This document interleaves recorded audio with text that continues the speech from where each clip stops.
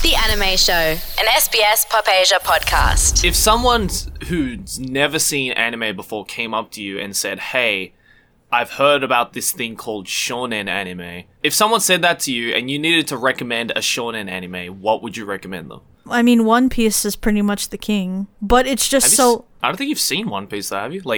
I haven't even gotten that far at all. I saw it years ago. It's just, I don't know really much about it. I just know that based off of the entire just feedback that it's gotten, I have not seen one person talk crap about One Piece. Yeah, I don't think... yeah, that's true, actually. I think One Piece is, one of the few series...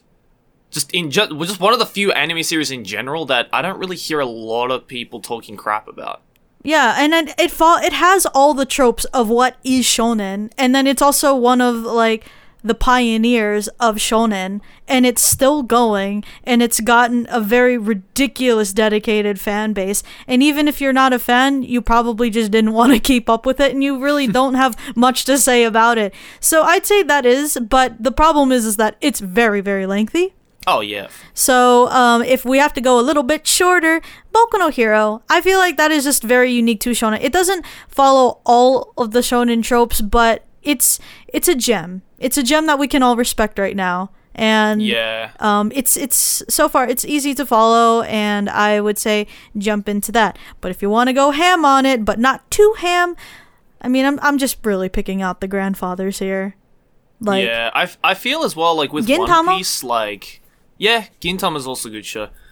I feel as well that with One Piece, as you said, for some reason it works even though it does have all of these tropes. I feel the reason why it works with One Piece is because One Piece created a lot of those tropes. Yeah. One Piece set the standard for those tropes, and every other show is following that trope. I mean, it's not just the Pirate King. I mean, it's just the king. I mean, yeah, I guess you could call it just the Pirate King of everything. Yeah, it is. Because it just founded a lot of things that make shonen. Yeah, pretty much. I feel personally One Piece set the standard for how you create filler and how to use flashbacks. Yeah. Because One Piece does it correctly somehow.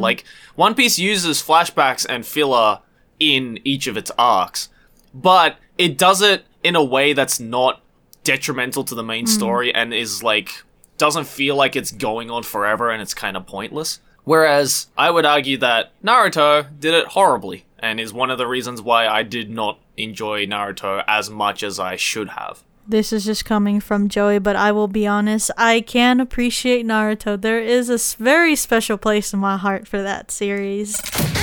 The Anime Show with Joey and Aki. Grab it from iTunes or wherever you get your podcasts. SBS Pop Asia.